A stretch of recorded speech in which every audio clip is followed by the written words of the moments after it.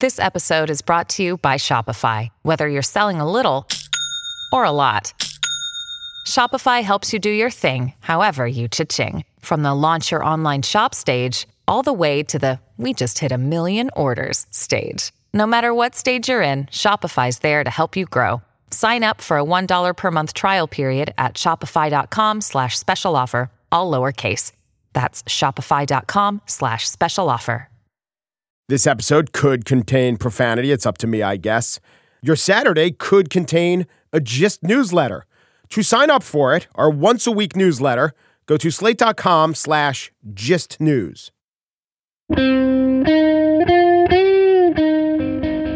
It's Tuesday, June 25th, 2019. From Slate, it's The Gist. I'm Mike Pesca. You know what I'd like? I'd like for our administration officials to be held to account. I mean, there they are in front of their media apparatus, and we're here in our alternative, I'd like to think more truth-based, fact-checked, responsible media apparatus. This is why it's so important that when a member of the administration exits their echo chamber and treads into this space of reality-based news, it is incumbent to be very clear, very correct, and very consistent with them. Falsehoods need to be aggressively challenged, not, yeah, well, we'll agree to disagree. Two such incidents occurred this weekend. First was when Vice President Mike Pence was on Face the Nation and moderator Margaret Brennan raised an objection to one of his assertions, but I think she could have gone further. Let us play that. I mean, if people come across our border, make a claim of asylum, we can detain them for only 20 days and then they're released into the United States. The truth is 90% of those claims are denied, and the vast majority. By who? Convincingly so? Or to just cut to the chase, is Vice President Mike Pence lying, or is it that some say he's been lying? The answer is some say he's lying because he's lying. Under the Flores Agreement, the 20-day period, that part is true. But then the question is, do the vast majority never go to their court hearing? No. According to the Justice Department's own statistics, between 60 and 75% of non-detained migrants return to attend immigration court proceedings. When the immigrants have legal representation, by the way, that number shoots up to close to 100. Trump at one point said, quote, like 3% show up to these hearings. Why does it matter? One, lying is bad. Two, if it were true that catch and release is this giant, constantly exploited loophole, it would be a decent rationale for many voters to oppose those policies, to favor the administration's policies. Trump and Pence's solution would have merit to many voters if the numbers were what they say they are. But since the numbers aren't, their policy has little merit. The numbers need to be fact-checked and challenged in the moment. The numbers are the policy. It's not always easy, but when you raise a subject like that and know what the administration has said and how they've lied and mischaracterized before, it's best to come up with something better than, oh, those numbers have been challenged, because you know that's going nowhere. Little bit different situation on Meet the Press on Sunday because moderator Chuck Todd heard Donald Trump raise a study or an issue or a fact that just confused the hell out of everyone. You didn't like the fact that you lost the popular vote. That bothered you, didn't it? Well, I think it was I'll say something that, again, is controversial. There were a lot of votes cast that I don't believe. I look at California. Mr. President. Excuse me. But that's it. Take a look at Judicial Watch. Take a look at their settlement, where California admitted to 1 million votes. They're admitted to 1 million votes. 1 million votes to what? Take a look at what Judicial. Judicial Watch made a settlement. There was much. About what? There was much illegal voting. But let me tell you about popular vote. Do you have a second? Yes, because you were a big fan of it. Well, until you I like weren't. popular vote. Yeah. Chuck Todd tried a little bit, but what was going on there in that assertion? I mean, I heard a place, it was LA. I heard a number, it was 1 million. I heard an advocacy group, Judicial Watch, and I know the topic was voter fraud. But what was the president saying? You must just stop and say, Mr. President, I don't understand what you're saying. Please make your case. Because you know he'll go mentally galloping on to the next topic. He'll drag you along. It can be a fun, wild ride. But what was just said and asserted? So I looked into it. Here's the claim. Judicial Watch, which is a right-wing judicial watching organization, sued LA County, and they entered into an agreement. And the agreement would force the county to purge the voter rolls of old voters. If it's gone 2 elections and you haven't voted, you will be reached out to. And if you don't respond, they'll take you off the rolls because you might be dead, or you might have moved away, or might be no longer interested in voting. Judicial Watch never claimed that this meant there were 1 million fake votes, just that there were 1 million, in fact, closer to 1.5 million voters or names still on the rolls. They weren't affecting elections. This was the agreement. This is what Judicial Watch won from LA. The AP reporting on this quoted Paul Mitchell of the nonpartisan research firm Political Data Inc., and he said the case is insignificant because it involves inactive voters who are not casting ballots and not showing up in precincts. Even Jim Brolte, the head of the California Republican Party, said in that AP article, and I hope I'm pronouncing his name right, Brolte, said, quote, "As pattern and practice, neither party communicates with inactive voters. I don't think it has any practical impact on how campaigns will be run in California." So it would have been nice to know exactly what Trump was talking about, and even nicer to confirm, in a word, what we all expected, that it was nonsense. On the show today, I spiel about Pete Buttigieg's day job, mayor, taking time from his other job, trying to become president. But first, Joy Reid is here. The host of AM Joy on MSNBC is out with a new book called The Man Who Sold America. Who is this man? Is it Steve Jobs, Henry Ford, Musk, Ron Popeil? No. Here's the subtitle: Trump and the Unraveling of the American Story. Oh, that man. And the joyous Joy Reid. Next.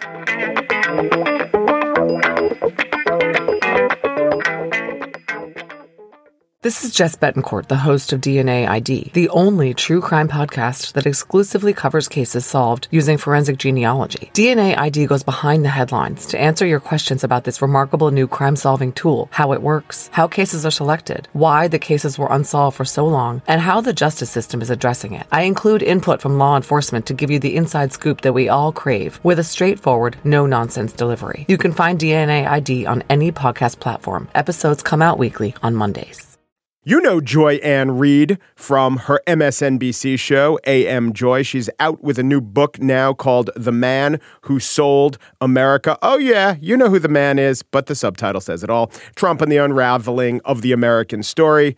Joanne, thanks for coming on The Gist. Always great to be here. Thank you. Before we even start, in your bio, it does say you live in Brooklyn, New York, and Maryland. Is this 2 places or 3? I'm trying to figure out where the commas work. You know what? It's interesting because it's kind of 3, right? Because it's like 2 New Yorks. Yeah. Right? There's the New York that I came back to as a, late teenager that used to be like, you had your rough parts. You had a lot of character to it. It was like a hip hop Your mecca. character until you actually got mugged. Then it stopped being character. Right. Or you were black during the Central Park 5, which was like right. terror of the police. Like it was a weird place to move to because I moved from the suburbs in Denver to move back here. I was born here. But when I moved back, it was weird because we really experienced for the first time like overt racism, like white kids who would chase you out of that part of Canarsie, or like knowing you couldn't go to Bensonhurst, knowing you would get jumped. Yeah.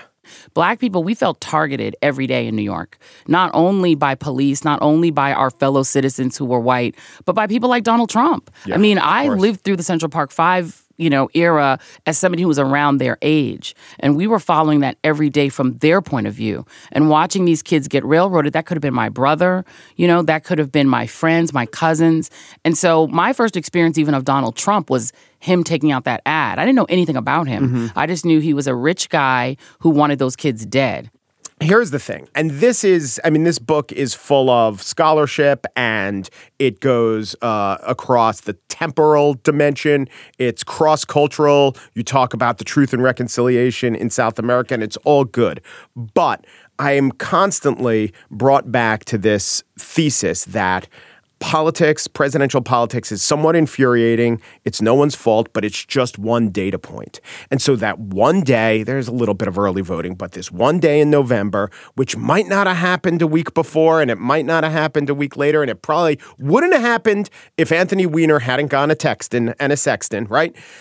This one day, we get this one vote and we get this one president. We kind of have to reorder and reconsider what America means? Did so much change based on the results of that one day? Or are we looking at this one data point and seeing things and giving it a credit bigger than it deserves? I think we're not giving it a credit bigger than it deserves. And this is the reason why. When Barack Obama got elected president of the United States, it vindicated something that successive presidents, 43 before him, had been saying, and that wasn't always true, right? That we were a country that was in its DNA born of freedom, born to produce freedom and born to sell freedom as a concept around the world. Yeah. The genius of what America was able to do, especially after World War II, when we went in and essentially saved these ancient cultures in Europe, is that we were able to say, no, we really not only did that for ourselves, we can do that for you. We can carry this freedom around the world. That message has been very powerful, and it's actually organized the Western world. The United States inherited the organizational role in the Western world because of that story. But the thing that was so false about it, the thing that was eternally false, was the treatment of Black people. Anti-Blackness, even among other immigrants. And the mistreatment, enslavement, Jim Crow, lynching of Black people was just a thorn in the side of that narrative. And then Barack Obama gets elected. And suddenly, the whole world says, oh my God, they really meant it. They actually can elect somebody from that marginalized community to be their president. Donald Trump comes along and makes that look like a fluke.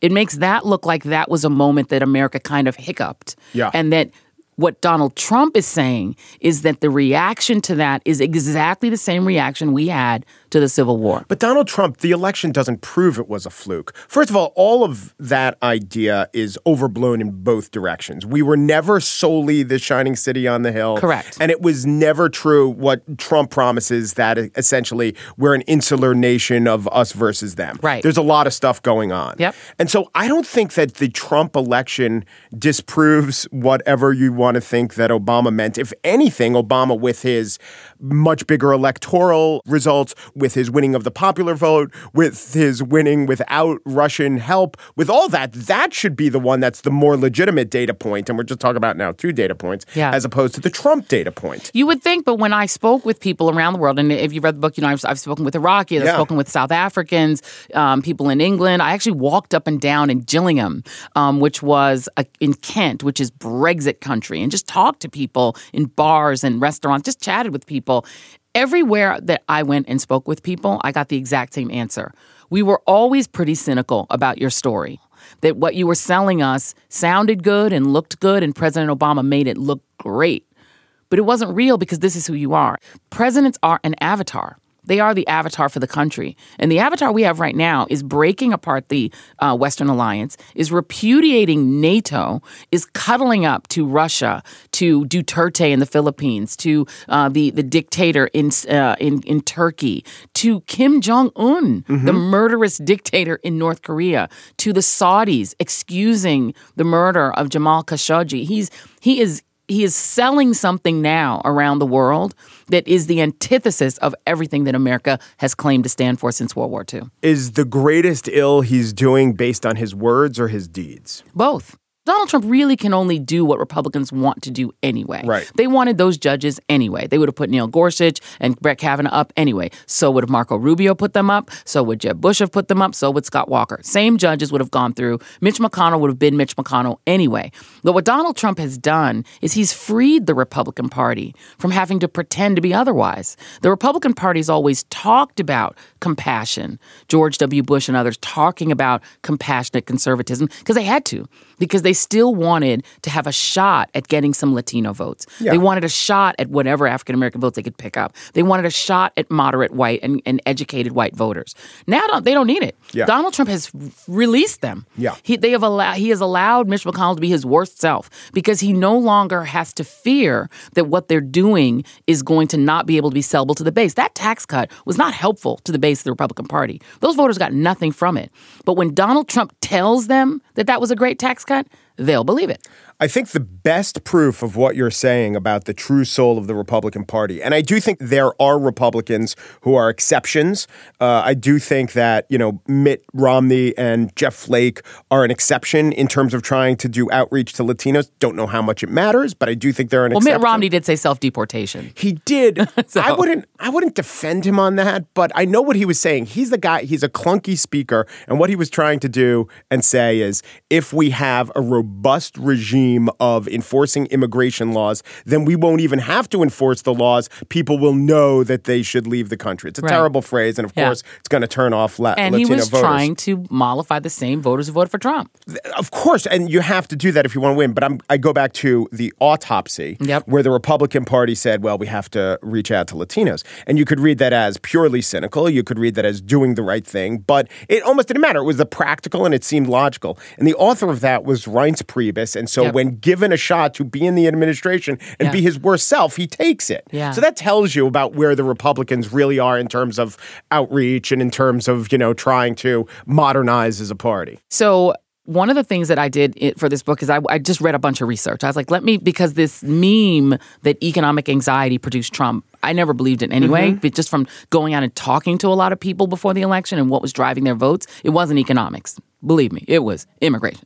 It was pretty clear that it was what I call demographic panic, this fear that white Americans were becoming a minority. From the moment that the Census Bureau they started saying it in about 1998, but the time they really, really put out this big report touting the browning of America and the inevitable date when white Americans would become the minority was actually the summer of 2008. It was when Barack Obama was a candidate for president, when this idea of a brown wave putting Barack Obama in the White House was already a media thing. And then you have the census saying the browning of America is coming in 2054. They had been saying it since 1998 when Bill Clinton was in office and was being accused of constantly pandering and petting black people and being nicer to black people and more caring about them than white people. So this meme has been growing. And so the panic that people have about becoming a minority is borne out in the research. And that fear of white people's fear of becoming a minority is starting to drive voting behavior in a way that I don't think makes it easy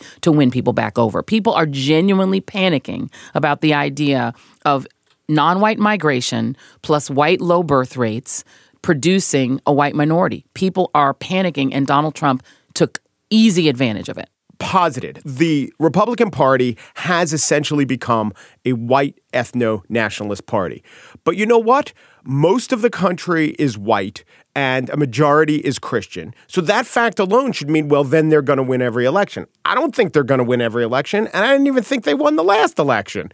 So it seems to me, let's move to the Democrats, that you're saying that if the theory of the case is let's peel off economically anxious white voters in the Rust Belt, bad strategy. But I think there's some evidence that it's a good strategy. Maybe not. Maybe you don't peel them off on the question of their economic anxiety. Maybe you peel them off on some other aspect of their identity. But I think that is a way to win the election. No, I'm actually agreeing with you. I'm saying that if Democrats actually did go after economically anxious white voters, they'd be better off. Yeah. Because economically anxious white voters are the only persuadable white voters that are not already Democrats. The broker you are as a white voter, the more likely you are to be a Democrat, at least in your ideology, and the more likely you are not to vote. The biggest pool of voters that are out there that no one is trying to go for are non-voters. Mm-hmm. They are 40% of the adult population that is eligible to vote during a presidential year. It's tough if you're not a voter, it's tough to convert them to a voter. I mean, that's right, because they're economically anxious. Obama made great strides, but how great were the strides? We're talking about,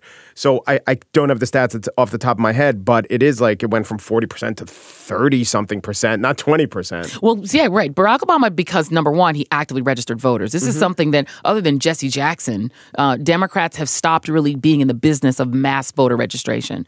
I mean, Jesse Jackson's two campaigns were massive voter registration campaigns that went across the South, registered black voters. The beneficiary wasn't him, it was Bill Clinton, right? And then since then, Democrats really, I think in a post-Lyndon Johnson era of the party, that's kind of my last book's topic, have decided they've got to go back and get white. They got to go back and rescue white voters rather than leaning into the fact that they are the ethnically diverse party. Democrats are going to get on tops. You're going to get about 4 in 10 white voters that are already in the Democratic camp. But among non-voters, most of those white non-voters are gettable for Democrats. They just don't register them. If you think about people like Bishop William Barber, when he's going out during the Poor People's Campaign, he's not just among black people. He's in Appalachia. He's out there talking to really poor white people. No one ever comes out and talks to them. And they actually would be naturally Democrats because they want services. They believe the federal government should help them. They want education to be public because that's all they can afford. They can't afford to put their kid in private school. If Democrats went into those people, right, who were union guys, who were Democrats already, and said, I'm not going to lie to you and say that the steel plant is going to reopen. Just not going to lie to you about that. But here's what we can do. There is a huge opportunity in this country to repurpose the work skills of people who work with their hands. The green revolution that sounds so like, oh, this is like super like Williamsburg, Brooklyn. No, if we were building super trains, you know how many people would get jobs? Yeah. And we would have decent transportation. Amtrak should not be garbage. Yeah. When you can go to Europe and ride in a beautiful tube, that works and gets there on time. I think every Democrat, if we had all 3,000 Democratic candidates here, they would say, but that's what I do say. That's exactly what they do say. They do say, we're not going to lie to you. The jobs aren't coming back, but we have this opportunity. Maybe there are one or two that emphasize other things, but I consistently hear that. Whereas Donald Trump just said, the jobs are coming back. He lied, and that seemed to work better. It works better because it's simple and it makes people feel good.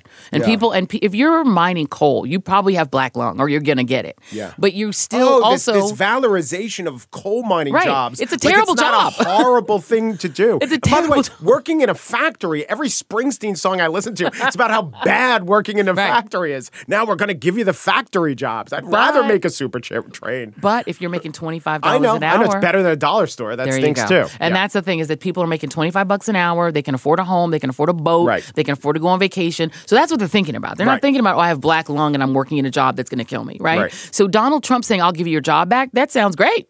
And they're like, Democrats aren't saying that. Democrats are too busy talking about, they want to do, reparations and things that I don't want to hear about. I want to hear about that. So if Democrats, I think, were smart, they need to go into these communities. Don't be afraid to go into. I'll give Elizabeth Warren a lot of credit for that. She's been to the Mississippi Delta. She's going into these towns where the Democrats are not welcome and saying, I've got a plan, which is actually better than what Democrats normally say. You can't just say, I'll bring I'll find you a green new job. You need to be specific and say, this is what I'm going to do. I think if Democrats did that and then actually bothered to register those voters, a lot of times just Democrats don't go to those communities. All right, last question. And this may happen. Let's say you're asked to moderate or be one of the moderators of a debate. What is one question, a unique question, if you will, that you'd like to ask all the candidates? Oh my gosh. That would be so much fun, first of all, to do that. So I would like to, I won't go through all 24 of them because there's like too many of them. Right. What I would love to ask all the women candidates, but specifically the two who are really rising, which is Kamala Harris and Elizabeth Warren, how would you get past the inevitable misogyny and sexism that unfortunately is probably going to also cost you votes among men of color? You're not going to win the same high level of men of any race that Barack Obama did.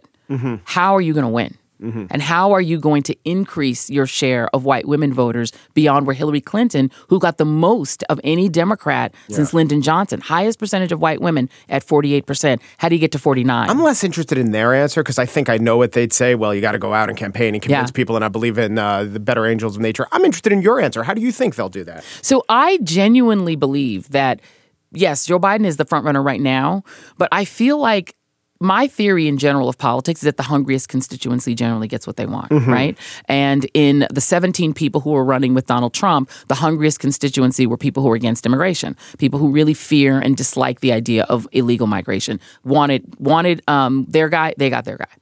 I think with Barack Obama, particularly once he won Iowa, African Americans finally saw that this could happen, that we could have a black president. They were the hungriest constituency, and they pushed Hillary Clinton aside, took Barack Obama, and took him all the way, right? And I think there's a chance that Biden could suffer the same fate Hillary did in 2008. And the most likely two people to be able to take it from him are Elizabeth Warren and Kamala Harris. And so I have this sense that if one of them is the nominee, it will not be a repeat of 2016 because I think women are going to step their game up. I think that you're going to see particularly white women who understand that they were the link in the chain that sort of fell down when it came to putting a woman in the White House. I actually think they have a shot, but they're going to face, I think, what's going to be the dirtiest, nastiest, craziest election in our history because you're going to have foreign interference on steroids. And we lived through 2016. I know, but now it won't just be Russia. Yeah. Now every country in the world is on notice. So maybe Norway is what you're saying. Maybe Norway will finally get in this, and we have no idea what they want.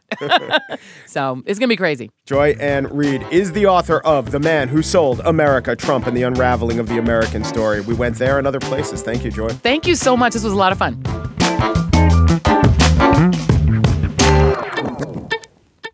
And now the spiel.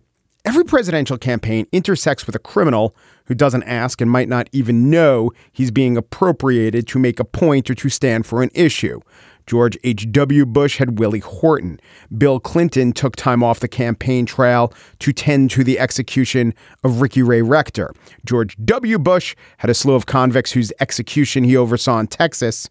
Donald Trump first announced himself to many Americans when he took out a full-page ad calling for the execution of 5 boys aged 14 through 16 for a crime they didn't actually commit. And, even Barack Obama is intertwined with a criminal, in this case, a man named Patrick Kennedy, convicted of the rape of an 8-year-old in Louisiana. His death sentence was overturned by the Supreme Court. And in 2008, then-candidate Obama said he disagreed with that decision. South Bend Mayor Pete Buttigieg has stopped campaigning to tend to the tumult in his city. The interesting wrinkle in this tragedy is who exactly is the criminal? Because the South Bend police say that Eric Logan was rifling through cars after a string of burglaries was reported. And when confronted by police, namely Sergeant Ryan O'Neill, he wielded a knife, he failed to comply, and then the sergeant, with 19 years experience on the force, shot him to death. O'Neill hadn't turned on his body cam, and in the past had faced charges of racism, which were dismissed after an investigation. This gave rise to the following situation, as the LA Times put it, perhaps overdramatically. Quote, "It would be difficult to imagine a domestic crisis more nightmarish for a mayor and a presidential candidate who has enjoyed a largely carefree rise to the top tier of Democratic contestants." So what Pete Buttigieg as mayor did, what he must do, is what every mayor in a similar situation must do: go back to the community and take his lumps. He got yelled at and he needed to get yelled at. He allowed the aggrieved community to vent.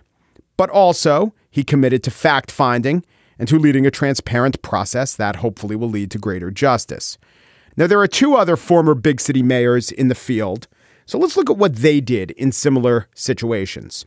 Unlike Pete Buttigieg, their bona fides on the issues of progressive policing in the black community are unquestioned.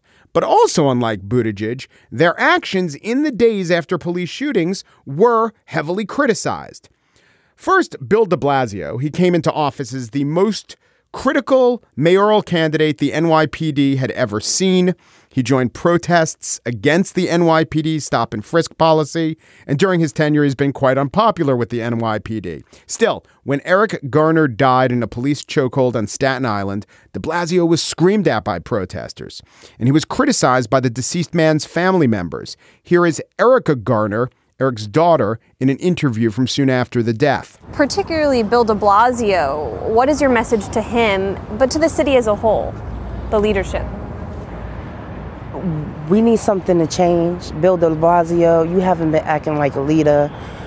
These cops turned their back on you. These cops is on video killing someone. And instead of just turning your back towards the minority community, you need to turn your backs on a union, the police unions. Because, I think that he's scared to go up against them. De Blasio invited the Reverend Al Sharpton to have a prominent role in the aftermath of the Garner killing. Here's how local TV station WCBS played it. Firebrand civil rights activist Al Sharpton, the invited guest at City Hall, taking both the mayor and the police commissioner to the woodshed over police tactics following the death of Eric Garner after police put him in a chokehold. I also think, Commissioner, that the best way to make police stop using illegal chokeholds is to perk walk one of them that did. Sharpton telling the mayor and the commissioner in no uncertain terms that their idea of retraining cops doesn't hold much water with him. You don't need training if a man's saying 11 times, "I can't breathe." The spectacle so unsettling that some are questioning de Blasio's leadership. The point is, you could scarcely be more on the side of the protesters against police violence than Bill de Blasio is and was, and there's still a lot of flack to take, a lot of emotional community members to hear out patiently.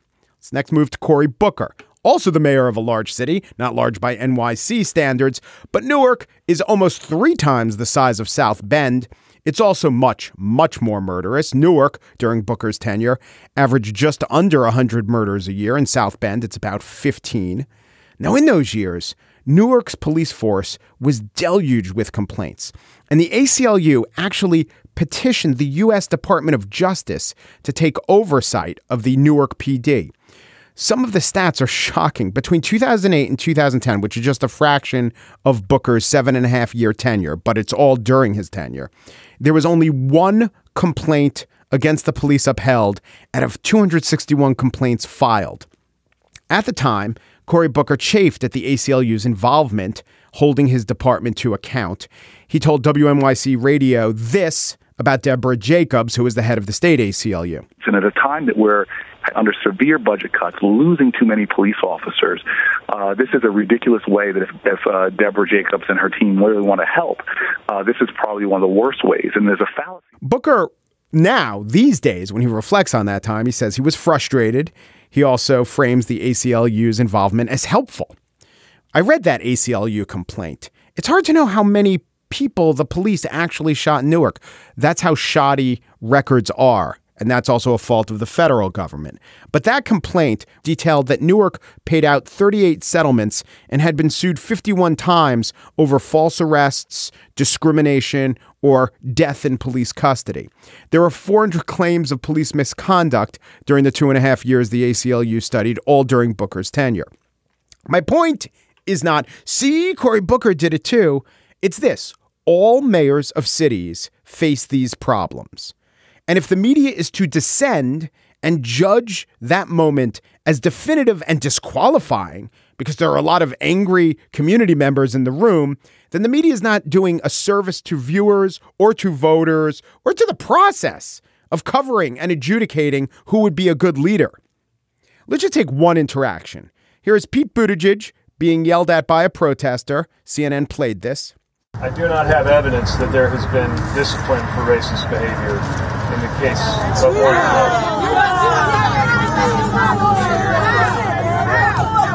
And you running for president? But if you truly running for president and you want people to vote for you? But if you running for president and you want black people to vote for you? That's a downfall. That's not going to happen. I'm not asking for your vote. You ain't going to get it either. And there at the end, you heard Buttigieg saying to the protester, who claimed she wasn't going to vote for him, nor would others, saying, I'm not asking for your vote.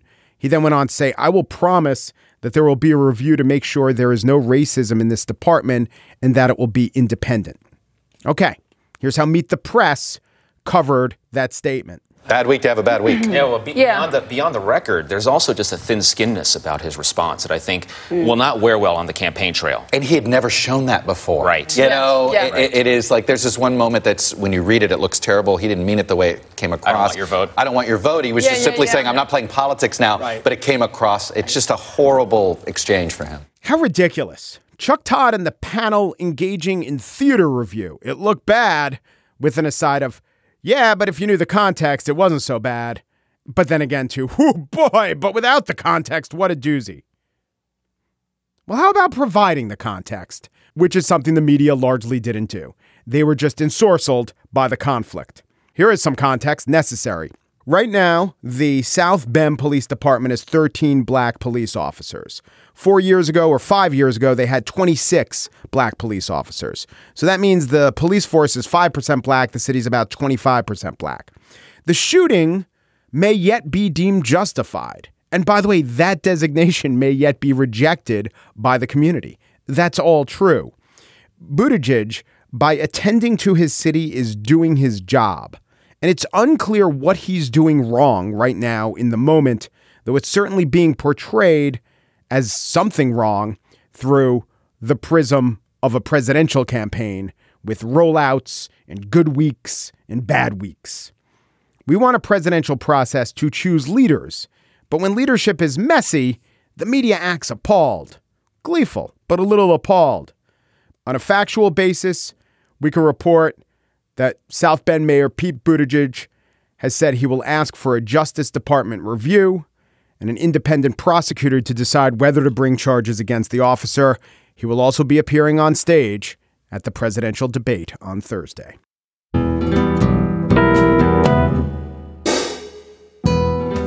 That's it for today's show. PRBNMA and Daniel Schrader produced The Gist. They point to that Judicial Watch study that shows that the Lakers would have won and gotten about 1,000 more points if something Judicial Watch and moving on.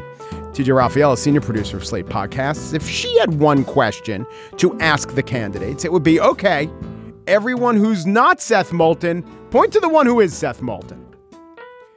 What Next is a Slate podcast that appears every day, just like this one, but different from this one. For one thing, it's on in the mornings. And this morning, they talked about St. John the Baptist, Louisiana. Residents there thought if good luck were a hurricane, it wouldn't muss their hair. But it turns out it has nothing to do with luck. It has to do with air pollution. St. John the Baptist, Louisiana, faces the most air pollution of any town in Louisiana. And this is a fact that they've been living with for years, but just found out about recently. That's on What Next? And this is The Gist. While the glorification of coal mining jobs goes on, I predict in the future, the glorification of data mining jobs will be the misplaced romanticism of the time. Peru, and thanks for listening.